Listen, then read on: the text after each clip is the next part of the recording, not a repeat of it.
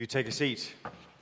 We're thinking this evening together about God's mercy, and we're thinking about it in Psalm 51. So do grab a Bible. If you need a Bible, if you haven't got a Bible in front of you, it will really help you to have one that you can look at to check that what I'm saying is what the Bible says. If you need one, there's a big box of them at the back, and I'm sure Joe will happily bring you one if you need one. Psalm 51. If you're new with us, by the way, we're really glad to have you this evening. Do say hello. Come say hello. Stick around afterwards for refreshments downstairs. If you're roughly in the sort of 20s and 30s bracket, they are enjoying some relaxed time together downstairs in the living room a little bit later on. Cheese and ham toasties, I think, are on the menu. I think I convinced someone this morning that we were eating croque monsieur, but cheese and ham toasties, right? It's sort of similar, isn't it? So do stick around. But if you are new, head to our website. You'll see the word hello on the homepage. Click on that, and there'll be a form to fill in just to give us a few details so that we can stay in touch with you. We would love to be able to do that. Okay, Psalm 51. We're breaking out of, if you like, a series which we've only just picked up again in 2 Samuel. Last week we looked at David's fall, really, King David's catastrophic sin in 2 Samuel 11 and 12. But it seems a good idea to look at the prayer that David prayed as he reflected on that sin. And that's what we find here in Psalm 51. You look at the heading at the top, to the choir master, a psalm of David when Nathan the prophet went to him after he had gone in to Bathsheba. Verse 1. Have mercy on me, O God, according to your steadfast love. According to your abundant mercy, blot out my transgressions. Wash me thoroughly from my iniquity and cleanse me from my sin. For I know my transgressions, and my sin is ever before me. Against you only have I sinned, and done what is evil in your sight, so that you may be justified in your words and blameless in your judgment. Behold, I was brought forth in iniquity, and in sin did my mother conceive me. Behold, you delight in truth in the inward being, and you teach me wisdom in the secret heart. Purge me with hyssop, and I shall be clean.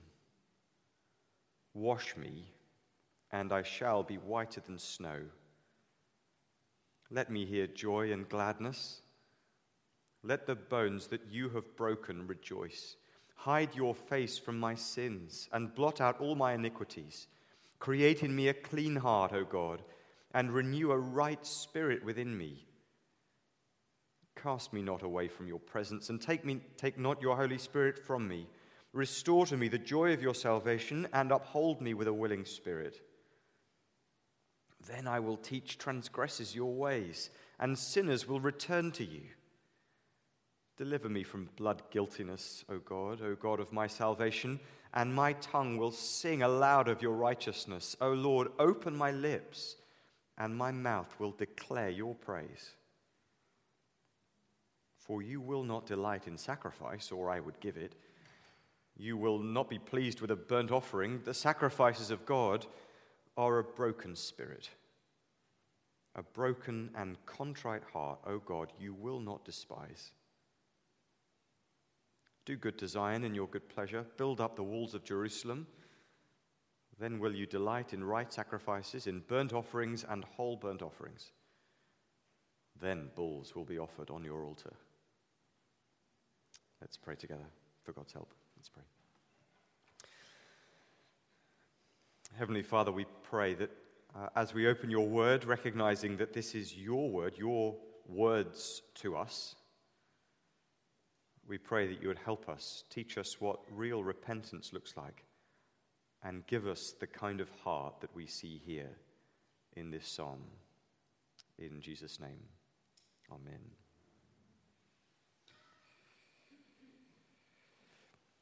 Is there any way back for a man like King David? Some of us will say, if we're honest, no. No, there isn't, or no, there shouldn't be. And it's true, isn't it? What he did really was terrible. We saw that last week. He took another man's wife, got her pregnant, and then killed the husband to cover it up. And all using his royal power and influence. A terrible abuse of power. In today's, what some people call cancel culture, for David there really would be no way back. And we may agree with that. We may think, well, God should really throw him into hell for what he did. But the problem with that, as we saw last week, is that David is a lot like us. He's a lot more like us than we might like to believe. We may not have done exactly what David did, but we find the seeds of his sin growing in our hearts as well. When the Lord Jesus teaches on God's law in the Sermon on the Mount, he says, for example, that all we need to do to commit adultery, like David did, is to lust after someone else. All we need to become a murderer, as David effectively became, is to hate someone else. In that sense, we're all King David. We all deserve to be condemned. Which meant that, of course, last week's passage was very dark. But it closed, didn't it, right at the end with a glimmer of light. We heard David finally own up to his sin, yes, after being confronted by Nathan and not before, but he did. He finally admitted what he'd done. And we heard God amazingly, in what we thought was probably the biggest shock of the whole story, respond to David's repentance with forgiveness, the language of putting away David's sin. So this evening we're going to think together about what repentance really looks like. If God freely forgives people who repent, even really terrible people who have done terrible things who repent, we need to know, don't we, what is real repentance? And I think that's what we get here in Psalm 51. It's the repentance that David has in his heart as he reflects on what he's done. You see the heading there? That heading is part of the original there. A psalm of David when Nathan the prophet went to him after he'd gone into Bathsheba. This is the prayer of a truly repentant heart. And we're going to walk through it in 4 stages. What does real repentance look like? Here's the first thing. First, real repentance appeals to mercy. It appeals to mercy. Have a look at verse 1 with me. Have mercy on me, O God, according to your steadfast love. According to your abundant mercy, blot out my transgressions. Now notice what David doesn't appeal to or rely upon as he prays here. He doesn't appeal, of course, to his own merit, and given what we saw him do last week, we know that he can't. Nor, though, is he trusting here in the psalm in a sort of form of magic words. You might have noticed that Jeremy Clarkson is in trouble at the moment for writing a nasty column about Meghan Markle. And what happens so often in these cases is that the celebrity, whoever it is, tries to find a form of words which will persuade the public to forgive them. And so we get these sort of long, groveling apology statements. Sometimes they come with an accompanying video, whatever it is. And the video, the statement, they've often got all the kind of buzzwords that talk of submitting themselves to a process of education or doing some very careful listening or whatever it is, right? If only they can find the magic words, maybe the public will forgive them. And people pore over these statements to see if it really satisfies the checklist. And of course, Christians can fall into the same way of thinking when it comes to God. You think, well, look, what I've done is so bad. The only way that God is ever going to forgive me is if I can say this exactly right. If I use exactly the right form of words, like a sort of secret password, as though God is there with his own checklist, and if we get any part of it wrong, we're cancelled. So we need to be clear that what's happening here in Psalm 51 is not a sort of set of magic words. It's not about that. It's about God's mercy. David isn't trusting in his own rhetoric. He trusts in God's mercy. Have mercy on me. Don't give me what I deserve. Spare me because of who you are. We started our service, didn't we, with that wonderful, that famous description of God's heart. It does come all the way through the Bible. You'll see it more and more as you look. The Lord is gracious and merciful, slow to anger, and abounding in steadfast love. When Moses wanted to see the glory of God, God showed him his goodness. He proclaimed his goodness to him, and God's goodness consisted here in his graciousness and mercy, his abundant love. Mercy is not something foreign to God. It is, if we can put it this way, his native tongue. It emerges from the center of his being. Kindness and compassion flow easily out of his heart to repentant sinners. And just think of the picture that Jesus uses to express it in the parable of the prodigal son. Remember in the parable, the younger son. Remember how he tells his father that he wishes his dad were dead so that he can take his father's wealth. He takes his father's money, he spends it on prostitutes. And when the boy's life has completely fallen apart, he's been abandoned by everybody, he spent every last pound or whatever the currency was of his father's money, and he turns for home.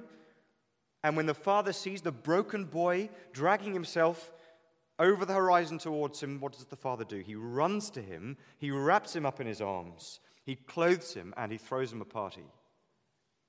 And Jesus paints that picture to show us his heart. This is the heart of God. The merciful heart of God to those people who repent. When a sinner, a terrible sinner, throws themselves upon God's mercy, as David does here, it's as though God runs to them in mercy. He doesn't keep his distance.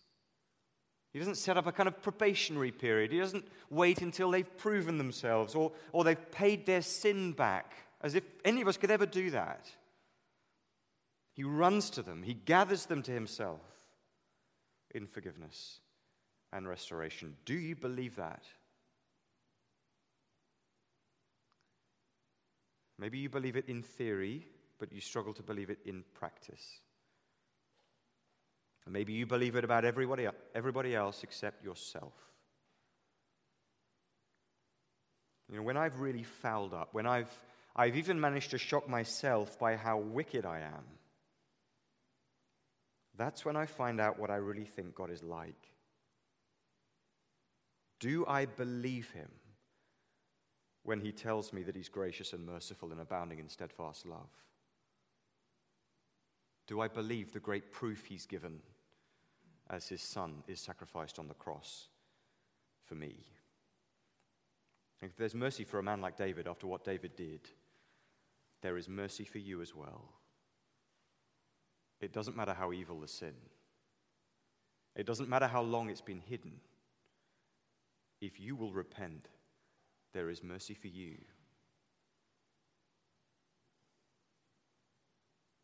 So firstly, real repentance appeals to mercy. And secondly, real repentance admits to evil. It admits to evil. Verses 3 to 6. Do you see how frankly David describes what he's done there in verses 3 to 6? He, if you like, calls a spade, calls a sin. Verse 3, I know my transgressions, and my sin is ever before me. Verse 4, I've sinned, I've done what is evil in your sight.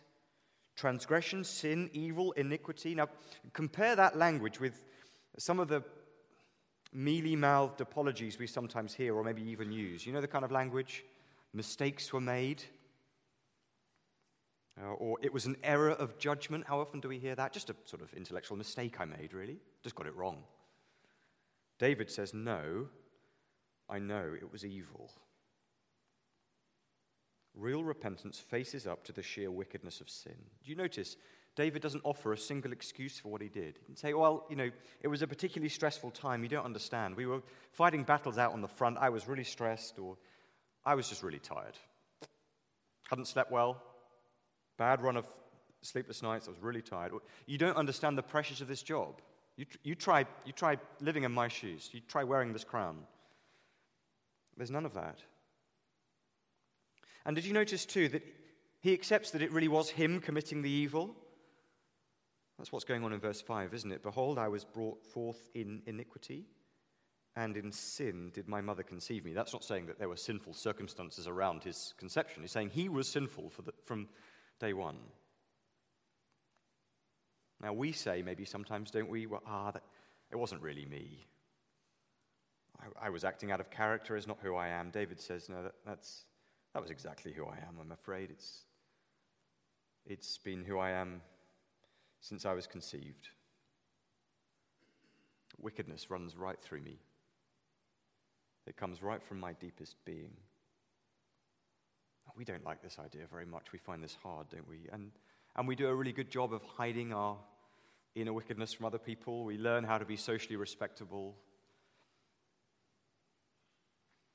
But every so often, something happens that knocks us and it exposes our sinful hearts. What's inside comes flowing out.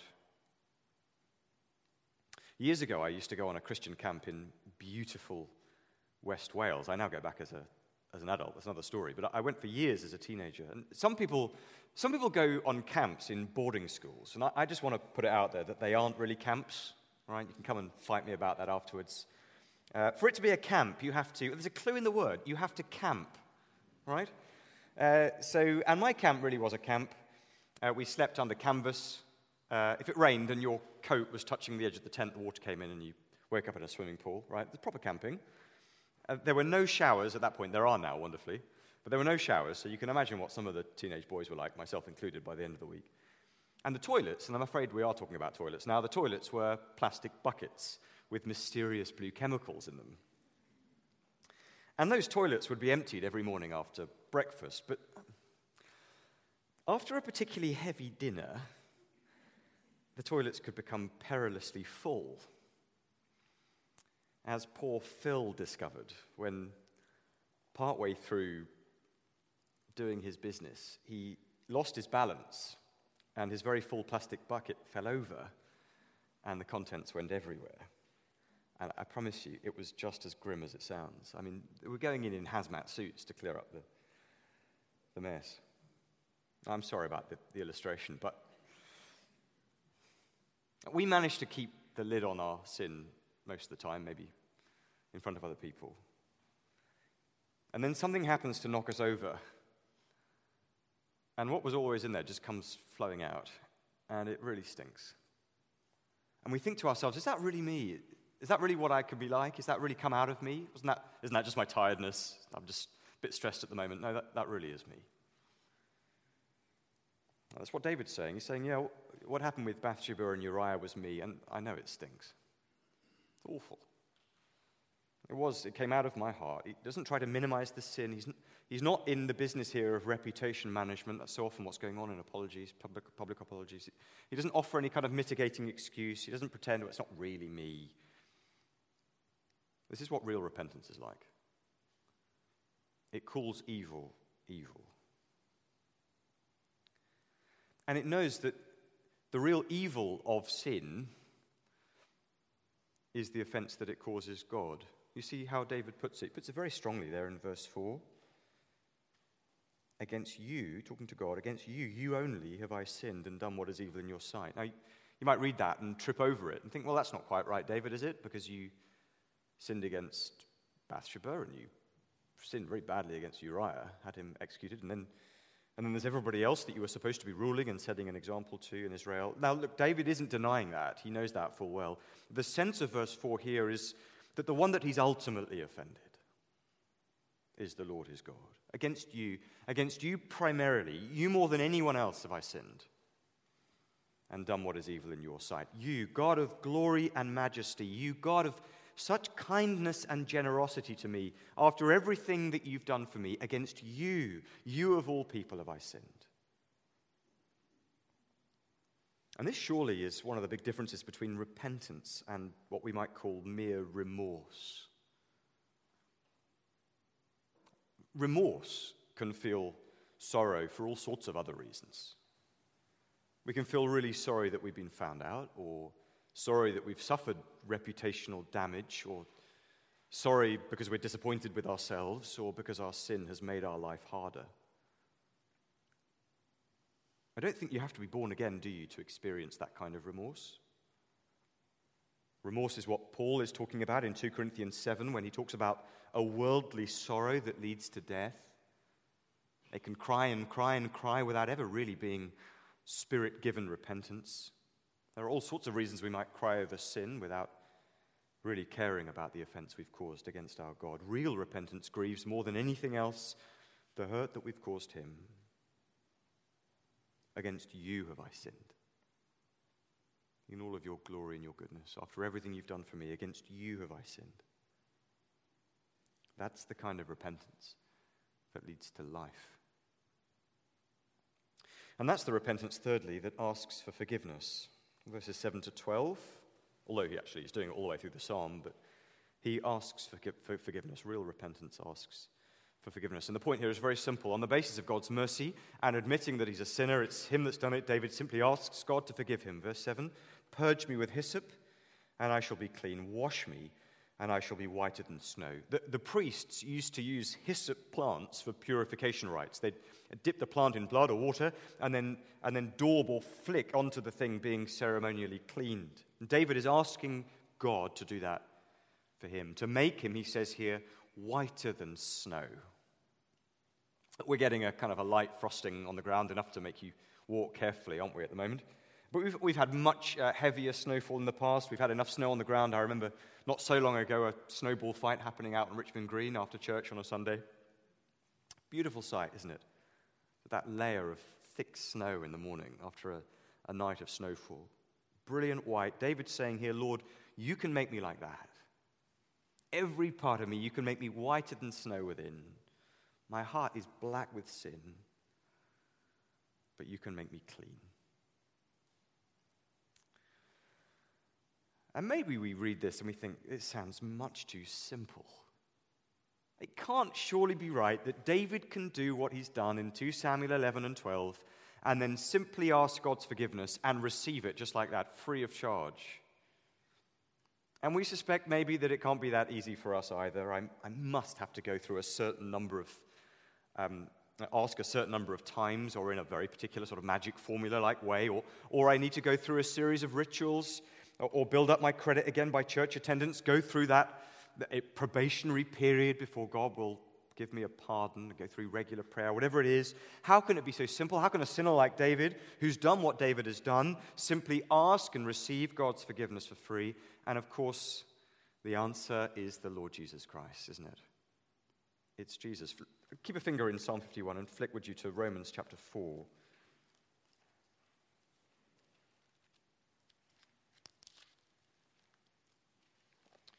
Romans 4. Paul is persuading his readers here in Romans that when they put their trust in the Lord Jesus, God really will simply put their sin away. No building up of merit required, no working off the guilt through a series of rituals or law-abiding performances or whatever, simply trusting in Jesus for full forgiveness. And notice what example Paul picks up on there in Romans 4. Look at verse 6. Who is it? It's our friend David. Verse 6. David also speaks of the blessing of the one to whom God counts righteousness apart from works. That is, the one God declares to be forgiven and righteous, regardless of their performance.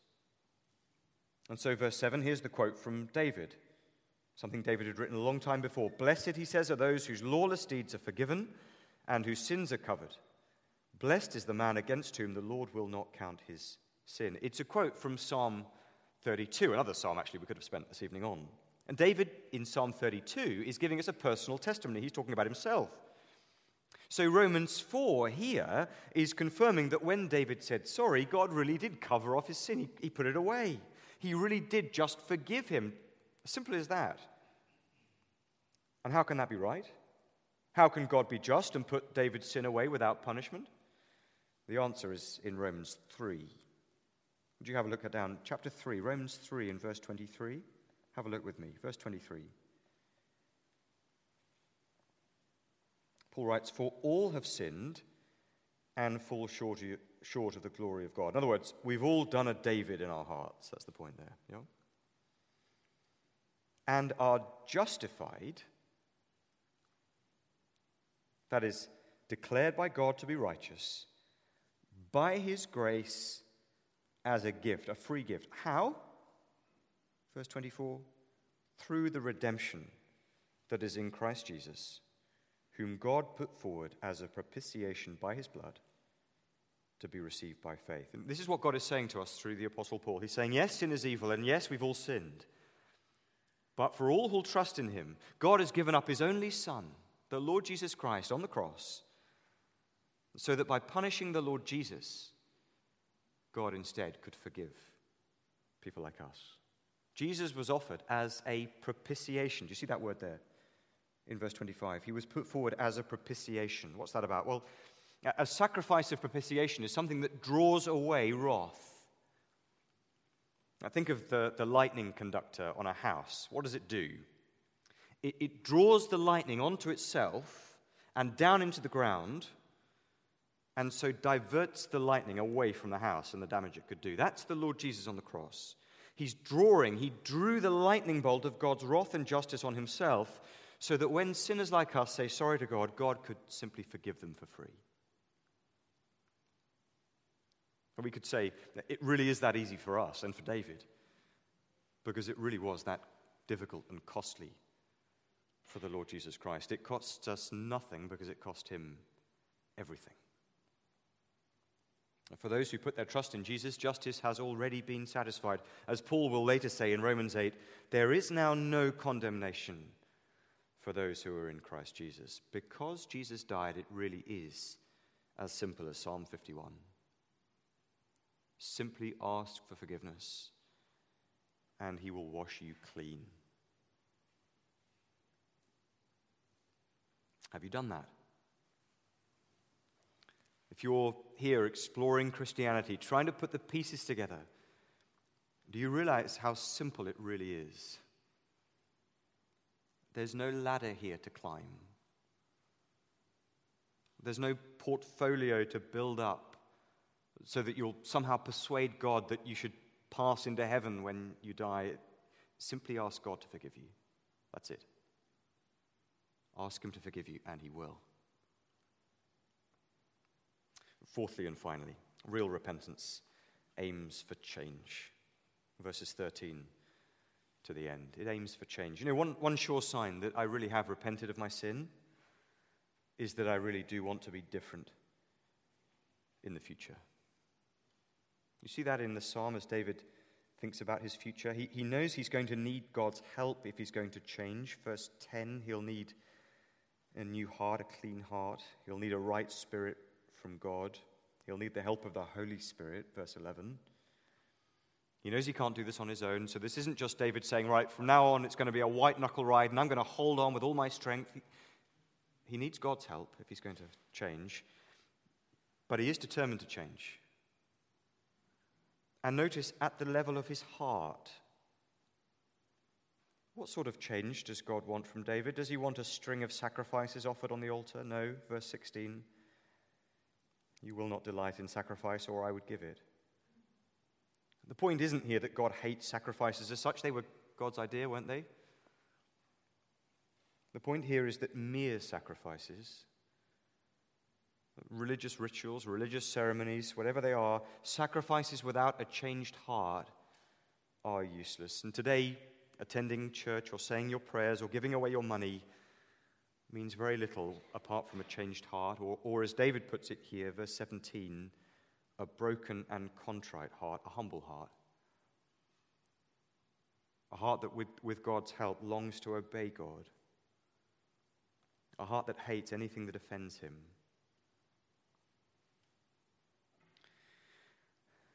We sometimes think that being broken-hearted is a bad thing. We want to jump out of that state as quickly as we possibly can. We'll look for ways of making ourselves feel better. But, when it comes to our sin, David's telling us here, being broken-hearted is the best thing. If you're feeling broken-hearted about the ways that you've let God down in the past, you're in a good place. It might not feel good. It is good. This is the heart the Lord is looking for.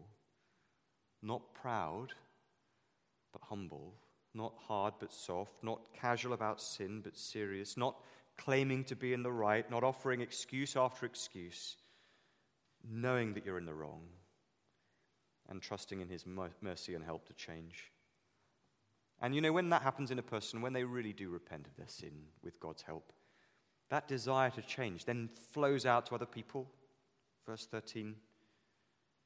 Then I will teach transgressors your ways, and sinners will return to you. David wants others to find the joy of forgiveness and the joy of obedience to God too. Not in a proud, holier-than-thou way. David has nothing to boast in. But just as one struggler helping another. Coming alongside someone else and walking with them. praying with them in their area of struggle. Maybe sometimes lovingly challenging them. We thought about that last week, being a Nathan or having a Nathan in our life too. It's putting our arm around someone and saying, listen, I'm a sinner too. Let's walk this path together. Let me help you. We're not going to be perfect until death or until Jesus comes. Not in practice. We'll be perfectly clothed in Christ's righteousness, but we're not going to live perfectly, are we, until death or Christ comes? But we can grow in holiness. God does help us in this, and we can help each other too. We can be one of the means that God uses to help each other to change and to grow. Real repentance aims for change. Well, this psalm is for all of us, isn't it? Because, as we said, all of us are like David. We share in his sinfulness, but we can all also share in his joy at God's full and free forgiveness. There is a God of mercy waiting to hear from you. To admit your sin, to ask for forgiveness, and to ask for help to change. Let's be a repenting church. Let's take God seriously, let's take sin seriously, and let's seriously rejoice in the forgiveness we find in the Lord Jesus Christ. Let's take a moment in the silence to pray. Talking to God is always the right thing to do, isn't it? And Psalm 51 may give you the words to say. We've said already these aren't magic words, but they give you a sense of what repentance looks like. Maybe you want to say some of these in the silence to God, and then I'll lead us in a prayer together.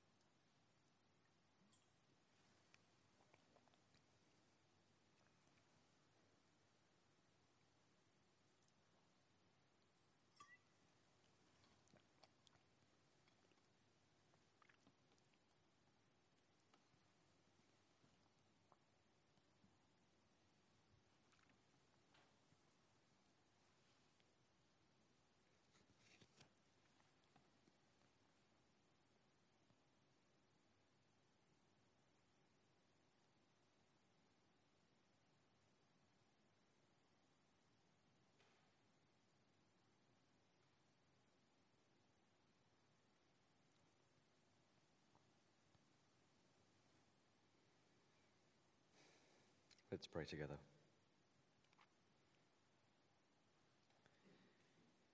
You will not delight in sacrifice, or I would give it. You will not be pleased with a burnt offering. The sacrifices of God are a broken spirit, a broken and contrite heart, O God, you will not despise.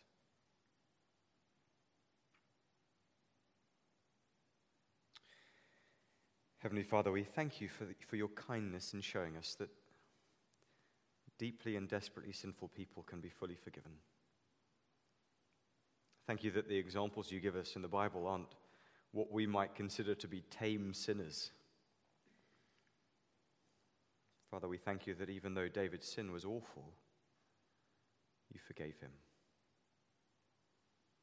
Thank you that you offer us full and free forgiveness because of the death and sacrifice of the Lord Jesus Christ.